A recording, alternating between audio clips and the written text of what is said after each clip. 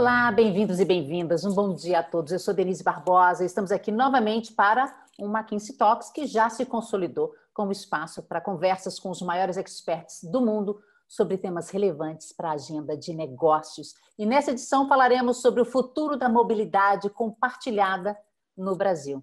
Estamos recebendo Cláudia Woods, que é diretora-geral da Uber Brasil. Em sua experiência recente, a Cláudia foi diretora do Banco Original e CEO da Web Motors. Bom dia, Cláudia, é um prazer recebê-la. Bom dia, Denise, um prazer estar aqui com vocês. A gente também tem nesse encontro o João Guillaumont, que é sócio da McKinsey do escritório de São Paulo. João serve clientes industriais em temas de estratégia e transformação. Ei, bom dia, João. Bom dia, Denise, bom dia a todos. Vale lembrar que vocês de casa podem fazer perguntas a qualquer momento, durante toda a sessão, utilizando o campo que fica à direita da tela ou embaixo, se você estiver usando o seu celular. A participação de vocês é fundamental. Vamos começar com uma breve introdução do assunto com o João. João, com você. Espero que todos estejam enxergando a minha tela aqui. Vou compartilhar poucas páginas só para a gente aquecer e começar aqui o nosso debate. Acho que o primeiro ponto, né, pensando em futuro da mobilidade, o modelo convencional, vamos dizer, de propriedade de automóveis, de uso de automóveis, tem um custo, tem um risco significativos, né? A gente olha ali a taxa de utilização de carros, em média, e se você leva em conta que tem uma pequena parcela do tempo em que o carro está efetivamente em condução, uma pequena parcela do tempo em que ele está sendo usado ali para levar as pessoas de um lugar a outro, mas na maior parte do tempo ele está, na verdade, parado, a gente vê que o desperdício é enorme. 96% do tempo dos carros, em média, ele fica parado em uma garagem. Quando a gente pensa ali na energia usada para você locomover pessoas e bens, né, e principalmente pessoas aqui de um ponto a outro, e quando você pensa em todos os desperdícios que acontecem, a gente calcula que mais ou menos 86% do combustível que é queimado nunca chega às rodas. São perdas que acontecem ali no motor, são perdas que acontecem porque o veículo está ocioso. Se a gente olha acidentes, por exemplo, 95% dos acidentes são causados por erro humano. Então, a gente tem aqui uma participação, um percentual altíssimo. E mesmo do ponto de vista do uso da terra, a gente tem, na maioria das estradas, um pico de produção ali em mais ou menos 5% do tempo. Em todo o resto do tempo, os outros 95%, ela está sendo subutilizada. E numa cidade típica, a gente chega a ter 50% da área da cidade sendo usada com ruas, rodovias, estacionamentos, postos. Todo o território da cidade que é usado é necessário para o uso de um carro privado. Não é à toa que a gente vê algumas mudanças. Se a gente pensa aqui do ponto de vista econômico, ainda aqui pensando em eficiência, a partir de 8 mil quilômetros rodados em um ano, já não vale mais... se você roda menos de 8 mil quilômetros em um ano, não vale a pena você ter o seu próprio carro. Você deveria, na verdade, utilizar ali algum tipo de serviço de mobilidade por aplicativo. Só vale a pena ter um veículo particular se você roda mais de 8 mil quilômetros por um ano. A média hoje, aqui no Brasil, é de 12 mil quilômetros rodados. Então, para o consumidor médio, ainda pode fazer sentido ter um carro, mas para grande parte dos consumidores já não faz mais. E isso tem se refletido, inclusive, nas preferências dos passageiros, dos usuários de transporte. A gente fez uma pesquisa aqui no Brasil, tentando entender qual era o modo escolhido ali, né, o modo de mobilidade escolhido por diferentes faixas etárias, diferentes segmentos da população.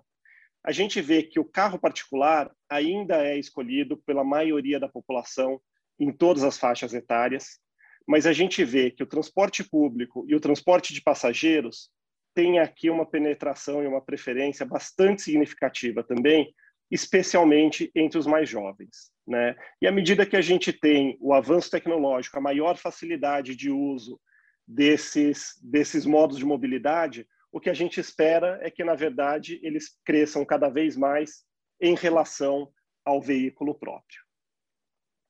Para a gente fechar aqui essa rápida introdução, o que a gente espera, então, olhando para o futuro? A gente espera que a mobilidade como um serviço, né, tenha ali um crescimento nos próximos 10 anos da ordem de 1,5 a 3 vezes, ou seja, deve até triplicar no cenário mais otimista o valor da mobilidade oferecida na forma de serviço, indo de 8 bilhões em 2019 para até 26 bilhões em 2030.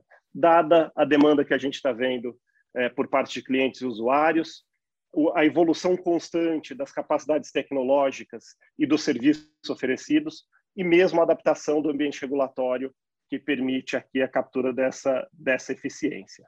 Ótimo, obrigada, João, por essa introdução. Cláudia, a gente viu que os serviços de mobilidade compartilhada se tornaram muitíssimo populares no Brasil e já representam um elemento importante no sistema de transporte, principalmente nas grandes metrópoles, aqui em São Paulo. Então, é impressionante como eles já têm um espaço relevante. Queria que você explicasse para a gente, por favor, que fatores levaram a esse fenômeno no país e como o Brasil se diferencia de outros países nesse assunto. Denise, o Brasil realmente ele se destaca, né? O nosso mercado aqui é o segundo maior mercado da Uber no mundo, então existe o que a gente chama de product market fit, né? Que é quando o produto realmente se encaixa perfeitamente numa demanda específica do mercado.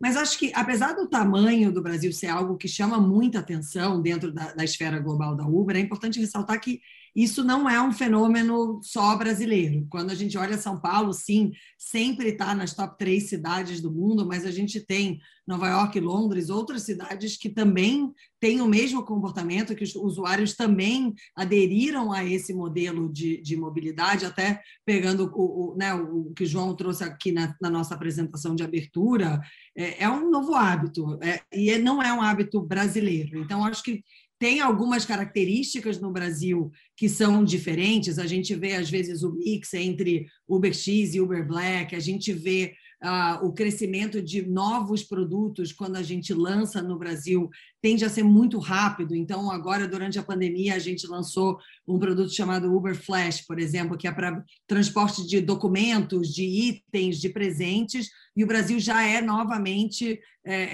top no ranking global desse produto. Então, talvez se eu tivesse que destacar uma coisa que é diferente quando a gente olha para o Brasil e para o mundo inteiro, é a velocidade que a nossa população tem de realmente adotar esses novos modelos, entender rapidamente como funciona o produto novo e já incorporar isso nos hábitos diários. Isso acontece no mundo inteiro, não é uma característica só do Brasil, mas se eu tivesse que destacar um item, é essa velocidade mesmo e o quão rápido a gente vai de lançamento para já ser um produto realmente consolidado, usado, falado, comentado pela nossa população como um todo. Cláudio, eu queria que você comentasse um pouquinho como a crise do Covid afetou o mercado de mobilidade urbana. Porque, por exemplo, eu vejo pessoas falando, não, eu não vou mais de ônibus trabalhar, eu vou de Uber. Mas vi pessoa também falando assim, eu não vou mais de Uber, vou comprar um carro.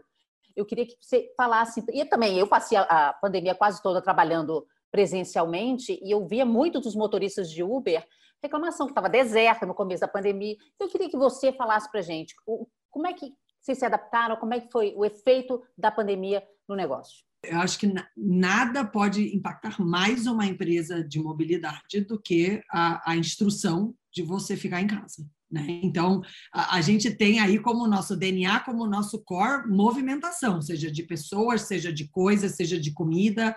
Então, a gente viu no nosso business de ride-sharing uma queda de 80% do dia para a noite, né? Isso tem um impacto muito relevante, não só na empresa, mas quando a gente considera o ecossistema todo que está plugado na nossa plataforma. Então, você tem mais de 1 milhão de motoristas parceiros, por exemplo, que quando o volume de viagens cai em 80%, isso também impacta diretamente a capacidade que eles têm de geração de renda usando a nossa plataforma. Então, acho que foi uma crise que afetou alguns segmentos de forma muito agressiva e certamente a gente está dentro desse grupo que sentiu muito fortemente a queda do volume e, obviamente, queda de faturamento, queda de tudo. Mas o que é muito interessante é que aqui no Brasil o nosso serviço de ride-sharing ele é muito dominante. A gente já tem Uber Eats, é um player relevante no mercado de entrega de comida e mais recentemente a gente fez a aquisição de uma empresa chamada Corner Shop, com quem a gente lança o serviço de entrega de supermercado, de farmácia, de pet shop, de Copenhagen, de tudo que você pode imaginar está dentro desse ambiente do Corner Shop. Então, eu acho que é muito bacana quando você fala do impacto da pandemia, é como a gente, como empresa, conseguiu usar essa plataforma de múltiplas linhas de negócio para ir se adaptando. Então, as pessoas param de sair de casa, naturalmente, isso gera uma nova necessidade de tudo poder ser levado para a sua casa. Então, o business de grocery já estava no plano, de entrega de supermercado claramente já estava no plano, tanto que a gente fez a aquisição da empresa. Esse business de flash mesmo que eu comentei, que é da entrega de documentos e pacotes, também já estava no nosso planejamento estratégico, mas a velocidade que a gente fez tudo isso e a nossa capacidade de shiftar literalmente o foco da empresa para trazer coisas de lugares para dentro das casas das pessoas foi o nosso principal foco e onde a gente realmente dedicou muita energia. E aí entra a característica de ser uma plataforma que, nesses momentos, você consegue ir adaptando. Você diminui a relevância de um negócio, você migra talentos, recursos, engenheiros, equipe de vendas, tudo para esse outro business que, nesse momento, está sendo muito demandado. E, com isso, a gente consegue ver, por exemplo, o Uber Eats crescendo 100% year over year, né? E muito em função dessa demanda muito específica da pandemia. Então, eu acho que foram dois movimentos que aconteceram quase simultâneos, mas, sem dúvida, o primeiro é o impacto dessa queda de 80%. O segundo momento é o momento de, opa, calma aí, como que a gente realmente se reestrutura como empresa para atender a demanda dos nossos 25 milhões de usuários que a gente tem na plataforma como um todo. Era quase como se os usuários estivessem falando, poxa, Uber, agora eu preciso de outra coisa de você, como que você vai me ajudar nesse momento? E a gente conseguiu fazer esse shift.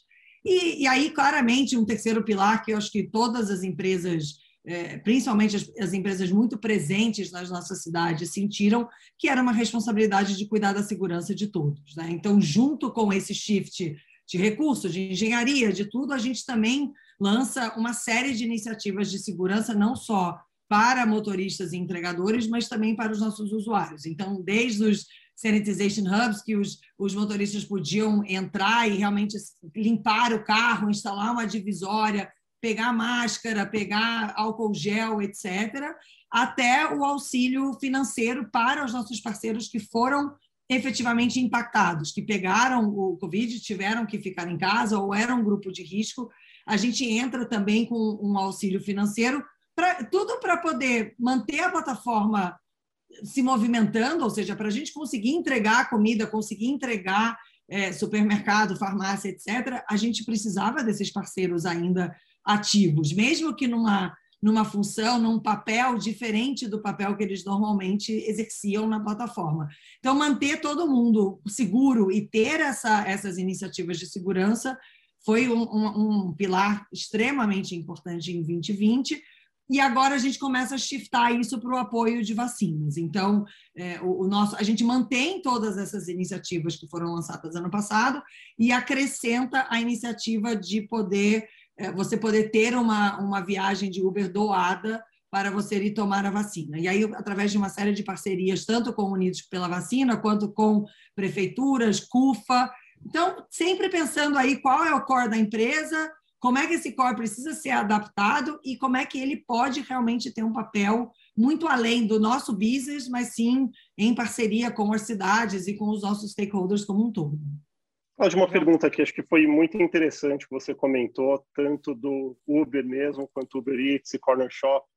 Pensando aqui que em algum momento, e a gente espera que não demore tanto, né, a gente vai voltar a ter maior mobilidade, as pessoas vão voltar a sair de casa, a trabalhar presencialmente, pelo menos uma parte do tempo. O que você acha que precisa acontecer para o mercado de mobilidade retomar a posição que ele tinha antes e retomar essa velocidade de crescimento, se possível até sustentando também a taxa de adesão de serviços como Corner Shop e Uber Eats? Acho que são dois momentos, né? Acho que um momento é o momento onde efetivamente a gente, como população como um todo, volta às suas rotinas normais, né? Então, acho que isso inclui escola, isso inclui trabalho. Tem uma parte bem relevante da nossa população que seguiu, né, como a própria Denise mencionou, seguiu trabalhando presencial, mas isso ainda não é a maioria e não é o volume de pessoas que a gente tinha anteriormente. Então, tem um use case mesmo, uma jornada de cliente que simplesmente ainda está muito dormente, que são as viagens corporativas, essa ida e vinda do trabalho todo dia de pessoas como eu, obviamente, trabalhando na empresa, meu principal meio de transporte já era Uber até antes de ir para Uber, mas essa jornada do consumidor ela tem que voltar, e isso depende de uma série de coisas, né? Depende, obviamente, dos níveis de casos, de vacinação e de uma série de pontos que eu acho que nem vem ao caso para o nosso debate hoje. Então, isso é uma coisa importante. Como isso é um grande ponto de interrogação, a verdade é que a gente não sabe quando e a gente também não sabe exatamente como, né? Se as empresas vão adotar novos formatos de trabalho à distância, onde as pessoas não serão exigidas a estarem fisicamente num escritório todos os dias. Então, tem uma série, não só o ponto de interrogação pandemia, mas existe também um ponto de interrogação de como que é esse novo modelo de trabalho, né? O que é esse trabalho do futuro? E aí, olhando para esse aspecto, um dos segredos que a gente entende é a inovação constante. Então, esse lançamento contínuo de novas modalidades e de novos serviços acaba sendo extremamente importante até para a gente estar preparado para esse novo normal, né? A partir do momento que você tem, da mesma forma que durante a pandemia a gente tinha uma linha de negócios diferente que a gente conseguiu rebalancear, o futuro não é diferente. Então, a gente já está testando agora, por exemplo, o táxi já veio para a plataforma, então vai ser uma modalidade que vai crescer sem sombra de dúvida, com o retorno do trabalho. A gente está testando Uber Moto, que é uma modalidade de mototáxi em apenas algumas cidades, mas que já é também para explorar um novo caso de uso, um novo consumidor que já tem isso como um meio de transporte na sua cidade, e a Uber começa a entrar realmente nesse segmento. E tem também uma questão do planejamento da jornada como um todo. Então, a gente já está experimentando com o que a gente chama que é Uber Transit, que é você conseguir, dentro do aplicativo, você conseguir ver horário de ônibus, horário de trem, através de integração tecnológica com as cidades. E esse modelo, na verdade, ele precisa evoluir para um modelo de planejamento de jornada completa, inclusive na visão com um meio de pagamento integrado. Então, imagina você está saindo da sua casa, você quer ir para o destino B, você entra na Uber e você faz o seu planejamento de acordo com o seu principal interesse. Quero gastar menos, quero chegar mais rápido, quero fugir do trânsito. E essa jornada inteira pode ser planejada, inclusive paga de uma vez só. Então, esse experimento ele já está live em alguns mercados do mundo, e a ideia é que isso seja, vamos dizer assim, a forma de você integrar todas essas ofertas, né? Porque você pode até pensar num mundo onde estou indo para casa, planeje o meu trajeto, e quando eu chegar em casa, eu já quero que a pizza esteja lá para eu servir o jantar para a família. Então, isso, obviamente, esses exemplos são exemplos de uma jornada mais longa, que a gente vai ter uma construção aí ao longo de alguns anos, mas essa inovação no nível de produto, ela já está acontecendo. Então, dei aqui alguns exemplos. Um exemplo adicional, a gente lança o serviço de assinatura, que é realmente para já preparar a nossa plataforma como um todo para que o usuário que é fiel, que escolhe a Uber, ele consiga ter descontos em todos esses produtos. Então, é uma forma também de você integrar o relacionamento do consumidor com a Uber, em vez dele ficar picado com a Uber Eats, com a Uber, com o Flash, enfim, realmente ser um relacionamento, a empresa como um todo, com aquele usuário que usa várias das nossas modalidades. E saindo de produtos isolados para uma solução de mobilidade da pessoa ou dos bens que ela precisa ali, né? Exatamente, exatamente. Cláudia, a gente vê que tem uma mudança no perfil do consumidor. Eu queria que você falasse um pouquinho dos diferentes segmentos, né? Diferentes tipos de clientes e mudanças, se elas estão acontecendo, mudanças nas demandas, nas expectativas deles, por favor. O que a gente vê que muda são os horários. Então, a gente eu dei o exemplo aqui de viagem para aeroporto. É uma coisa muito relevante dentro da nossa plataforma, tanto ida quanto volta. E a gente viveu aí quase um ano onde isso estava simplesmente dormente, né? Muitos dos aeroportos fechados, inclusive voos cancelados. Esse é o tipo de exemplo de use case que hoje ainda está recuperando aí numa casa de 40%, diferente do resto do business, que realmente já está num patamar muito parecido a 2019. Mas o que a gente percebe é o uso noturno, né, de sexta à noite, de sábado à noite, ele migra para um uso mais ao longo do dia, nos fins de semana, em vez de ser picos realmente desse momento da balada, né, vamos dizer, principalmente nas grandes cidades. Isso é uma coisa que a gente nitidamente vê a diferença. E a gente começa a ver produtos como o Uber Flash entrando na equação com picos muito grandes nas datas comemorativas. Então, Dia dos Namorados, Dia dos Pais, Dia das Mães. Essa habilidade de você mandar um presente mudou completamente a forma que as pessoas usam a plataforma. Então, hoje eu não posso estar com a minha mãe no Dia das Mães, eu vou fazer um bolo em casa e vou mandar via Uber Flash para a casa dela. Então, esse produto é um produto bem interessante porque ele nasce de uma observação dentro da plataforma durante a pandemia, onde a gente começa a ouvir, através do nosso processo de escuta contínua de motorista, de pesquisa, de feedback, a gente começa a ouvir isso acontecendo organicamente, sabe? As pessoas chamando um Uber, descendo e falando para o motorista, olha, não sou eu que vou, mas você pode levar esse bolo? Você pode levar esse presente? E isso faz um produto novo nascer. Foi um produto que foi lançado na América Latina e hoje já está no mundo inteiro, mas também conta um pouco sobre o nosso processo interno de inovação e como é que essas coisas nascem. É realmente através dessa observação de mudança de hábito, a gente vai tendo os insights e vai introduzindo novos produtos dentro do leque de oferta. Mas eu diria que, principalmente, os baladeiros ficaram em casa há bastante tempo aí durante a pandemia. Foi a coisa que mais mudou. Que bom, e que fiquem mais, né? Esperem passar a pandemia. Então, vamos lá, Cláudia. Como é que o desenvolvimento tecnológico deve impactar a mobilidade no médio e no longo prazo? Seria ótimo se você pudesse comentar para a gente, em específico, sobre os efeitos da tecnologia de conectividade dos veículos, eletrificação do parque e eventual automação na condução.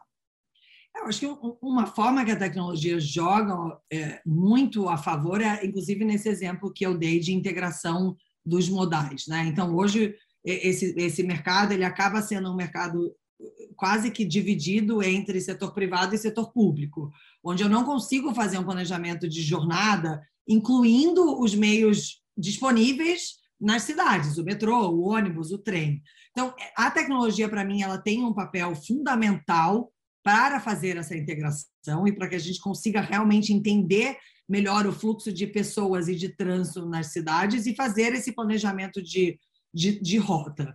Falando um pouco sobre elétricos e autônomos, especificamente, eu acho que a gente ainda está, falando de Brasil, ainda faltam alguns anos para isso realmente se tornar uma realidade.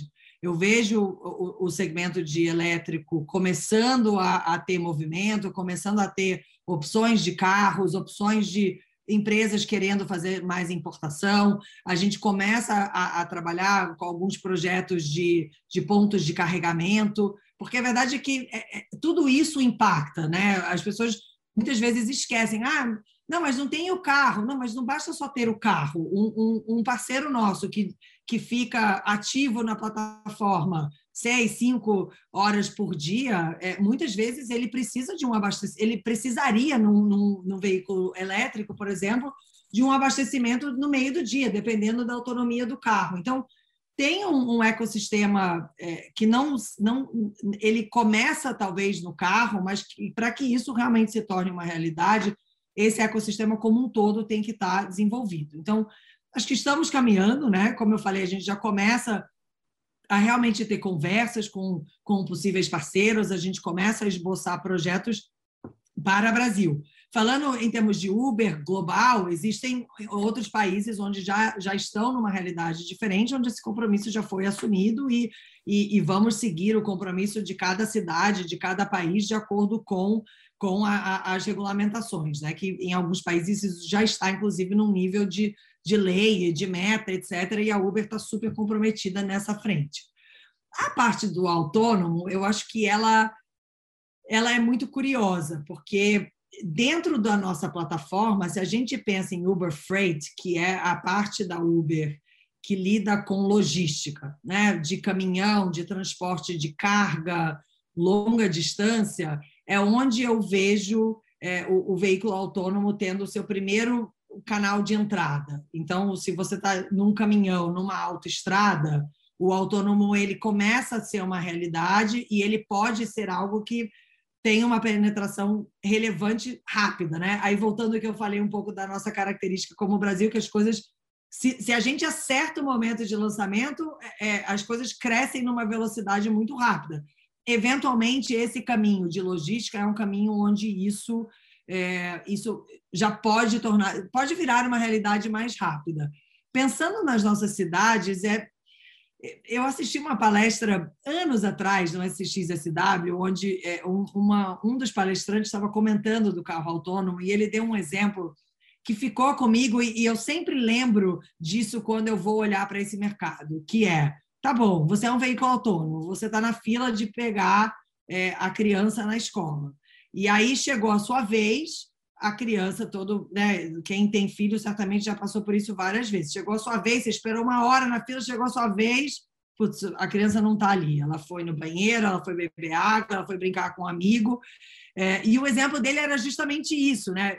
O que o carro autônomo faz nesse momento? Ele volta para a fila? Quanto tempo ele espera? Então, tem acho que muito do que estava no discurso dele é muita realidade ainda, né? Tem um componente do comportamento humano que os carros autônomos precisam aprender. E quando a gente traz isso para uma realidade de São Paulo, por exemplo, a gente tem uma dinâmica de trânsito que é o motoqueiro, né? É uma cidade com muitas motos. Como que isso é o exemplo? Quando eu ouvi ele dar esse exemplo da fila da escola, me remeteu imediatamente a como que um carro autônomo lida com o zigue-zague de moto que tem na Marginal, em São Paulo, por exemplo. Então, eu acho que esse mercado tende a começar mais com esses trajetos de longas distâncias, em estradas com comportamentos muito mais previsíveis, e depois ele migra para uma coisa mais do nosso dia a dia, da cidade, etc. Mas acho que ainda tá distante esse use case das cidades. Cláudia, a Uber representa uma enorme história de sucesso baseada em empreendedorismo e inovação. Queria que você falasse para a gente, na sua opinião, o que outras empresas podem aprender com esse sucesso? Sem dúvida, é até meio clichê o que eu vou falar, mas isso é muito verdade presente no DNA da Uber, que é não ter medo de experimentar, né? Eu não vou nem falar de falhar ou de errar. Eu acho que no nosso DNA tem uma coisa da experimentação. E a gente já aprimorou esse processo de experimentação de uma forma que a gente consiga fazer muito rápido, muito local. Então, apesar de ser uma empresa global, cujas muitas plataformas são a mesma no mundo inteiro, né? O aplicativo que a gente usa aqui no Brasil é o mesmo aplicativo que é usado nos Estados Unidos como core tecnológico, mas a empresa já construiu um mecanismo de experimentação onde já é um experimento com controle estatístico, com conclusão, com período de trial, com todos os data scientists realmente acompanhando esse teste com as métricas que são as métricas que te indicam que você deve tirar esse teste do ar porque ele vai quebrar o marketplace, por exemplo. Então, eu acho que esse espírito da experimentação, ele é o motivo que um produto como o Uber Flash nasce. Porque alguém do time, aí não tem que ser a Cláudia, pelo contrário, né? Normalmente esses insights vêm do pessoal que realmente está no dia a dia da operação, vem um insight de, nossa, estamos mandando muito bolo por Uber. E isso rapidamente vira uma ideia, essa ideia rapidamente vira um modelo de experimentação, e muitas vezes, em 1, 2 semanas, esse produto está disponível no mercado. Um outro exemplo disso que a gente fez agora durante a pandemia é um produto chamado Uber Promo, que nada mais é do que um momento onde tem baixa demanda, o preço ele fica mais barato. Então, eu, na minha trajetória de carreira, eu participei do mundo de compra coletiva, e o Uber Promo ele é uma compra coletiva no sentido de você pegar os momentos de baixa demanda e você dar um incentivo para as pessoas optarem por se movimentar naquele momento. Ele nasceu assim, ele nasceu de uma ideia, de um brainstorming de, poxa, como é que a gente melhora as oportunidades de geração de renda dos parceiros e também consegue reduzir preço, dado o momento que a gente está vivendo do país, de alto desemprego, crise econômica, e nasce a ideia desse produto. Esse produto vira um teste em 4 dias, ele estava sendo testado, 3 semanas depois a gente já tinha resultados com significância estatística para realmente concluir que esse produto deveria virar um produto permanente no portfólio. Então, eu acho que esse... E, obviamente, aqui eu estou falando de uma empresa que já aprimorou isso ao longo dos anos. Certamente, quando a gente começou a experimentar, não era nem um pouco dessa forma que eu estou mencionando. Era, bota aí e vamos ver o que acontece, né? Mas esse espírito, ele foi contaminando a empresa de forma que foram sendo criados processos, a gente foi realmente criando uma ciência por trás disso, e hoje, certamente, é um dos motivos que a gente tem essa velocidade de inovação.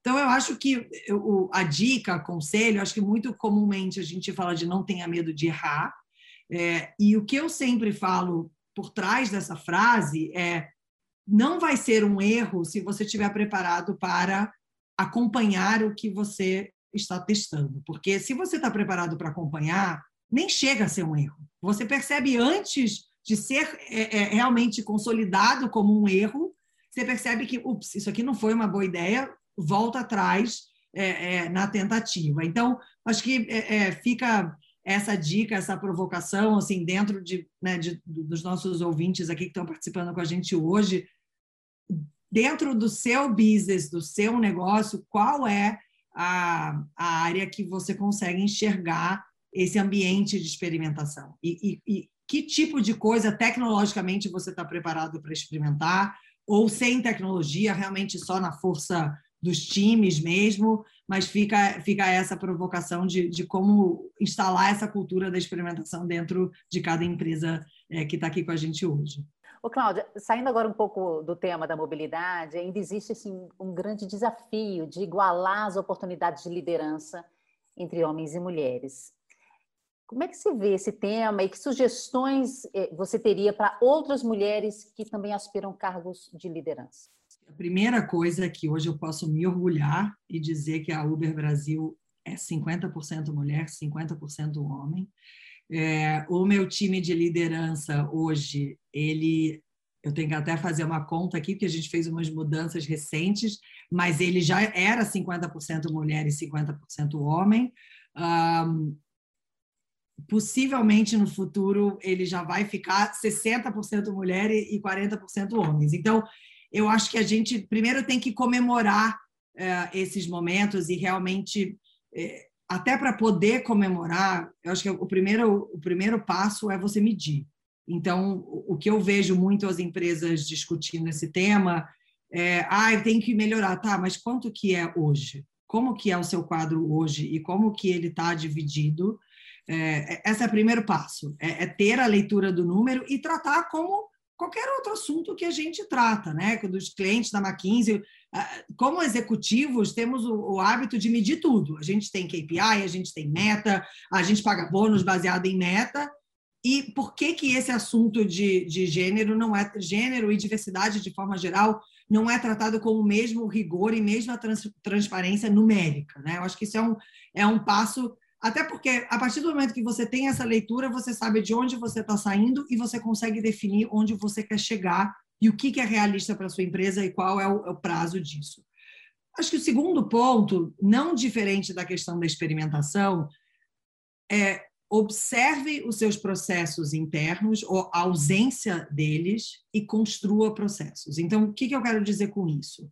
Recrutamento. Qual é a realidade de todos nós? Sempre escassez de talento, qualquer vaga que abre, o hiring manager, né, o gerente, enfim, já está na pressa, está na pressão do time de recrutamento, você tem que me trazer essa pessoa o mais rápido possível. Isso gera uma roda viva onde é um ciclo onde naturalmente você traz menos diversidade, porque já é sabido por todos que o networking entre os homens ele está mais bem desenvolvido, as mulheres são menos acessíveis a networking, seja pelas responsabilidades em casa, seja pelos filhos. Eu falo por mim, sim, para ir para um happy hour depois do trabalho, realmente tem que ser uma coisa muito especial para eu abrir mão de jantar em casa com a família para fazer um evento desse. Prefiro o café da manhã, para mim funciona melhor. Muitas vezes tem muito mais mulher no café da manhã do que homens, justamente pelo motivo inverso. Então, a partir do momento que você tem um processo onde o recrutamento de novos talentos ele é pressão por tempo, e sem nenhum checks and balances, nenhuma trava no processo para garantir que a quantidade de candidatos que você vai apresentar seja equiparada entre homem e mulher, não vai mudar. Você vai continuar alimentando um ciclo de pressão, de velocidade, onde os candidatos apresentados são principalmente homens, e aí, naturalmente, você vai acabar com um quadro com principalmente homens, principalmente nas funções de liderança. Então, mudança de processo, para mim, começa com isso. Hoje, na Uber, processo acima de um determinado nível tem que ser apresentada a mesma quantidade de candidatos homens e candidatas mulheres. Agora estamos evoluindo isso para negros também. Isso tem que ser uma regra, isso tem que ser um processo, isso tem que ser um equilíbrio de poder entre o recrutador e a pessoa que está pressionando para que a vaga seja preenchida, para o recrutador poder falar, escuta, calma, eu ainda não estou preparado para te apresentar esse leque de candidatos com essa característica. Então, você vai ter que esperar. Hoje, esse poder ele é muito invertido, né? Normalmente, quem é o gerente que está contratando, que está com a pressão da vaga, ele acaba tendo mais poder em cima do time de recrutamento, não o poder literal, mas a pressão acaba alimentando uma coisa que não funciona tão bem. Então, acho que para você trazer novos talentos, é esse tipo de trava, literalmente, que tem que ser feita nos processos. Eu acho que também um olhar específico para como é feito a seleção.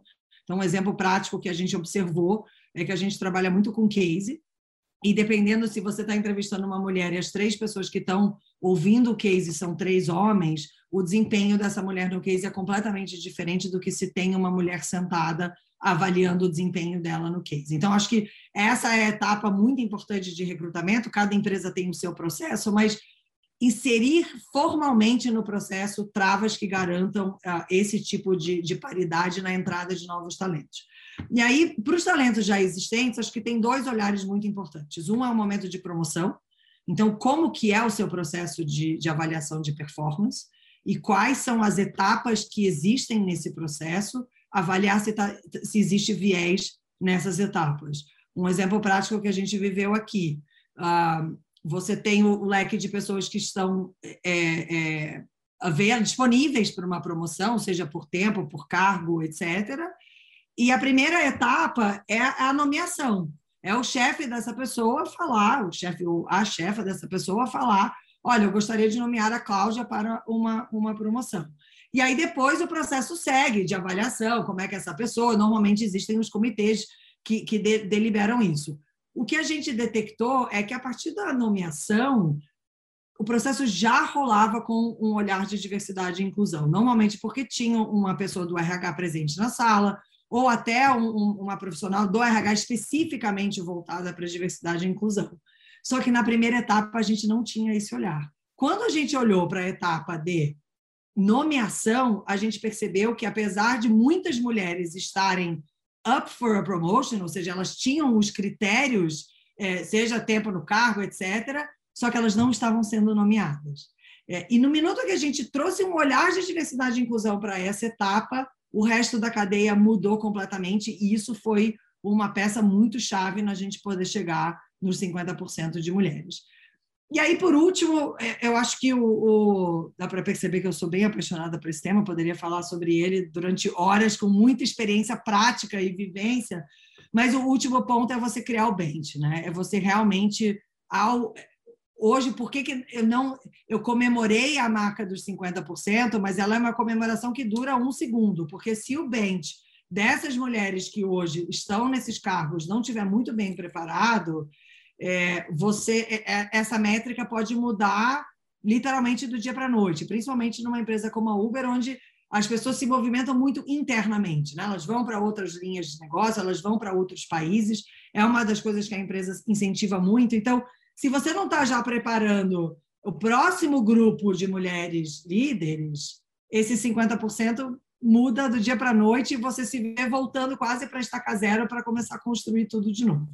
Então, tem aí alguns aprendizados reais assim, com processos nossos que...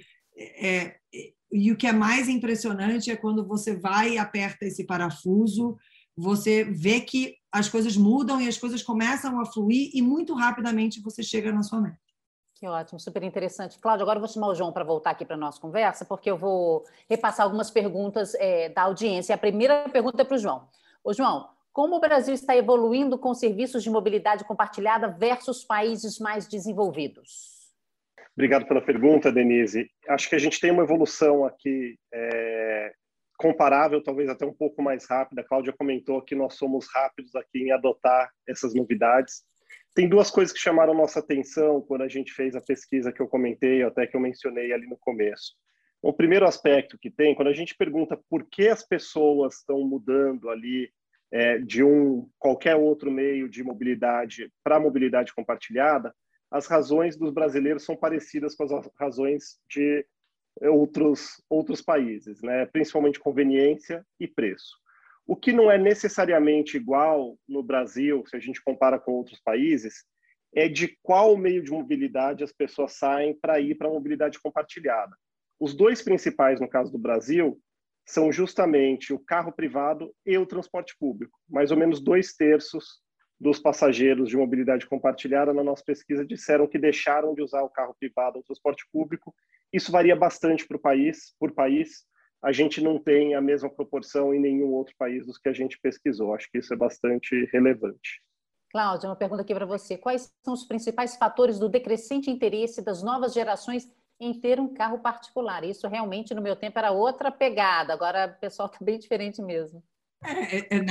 Na minha época também, era o grande marco, né? O primeiro carro. Eu acho que, na prática, tem alguns fatores. Um é uma questão de consciência. Então, se a gente olha para a consciência ambiental, como o João bem passou na apresentação de abertura, tem toda uma questão de poluição, de combustível, etc., que já tem uma geração aí muito mais consciente em relação a isso.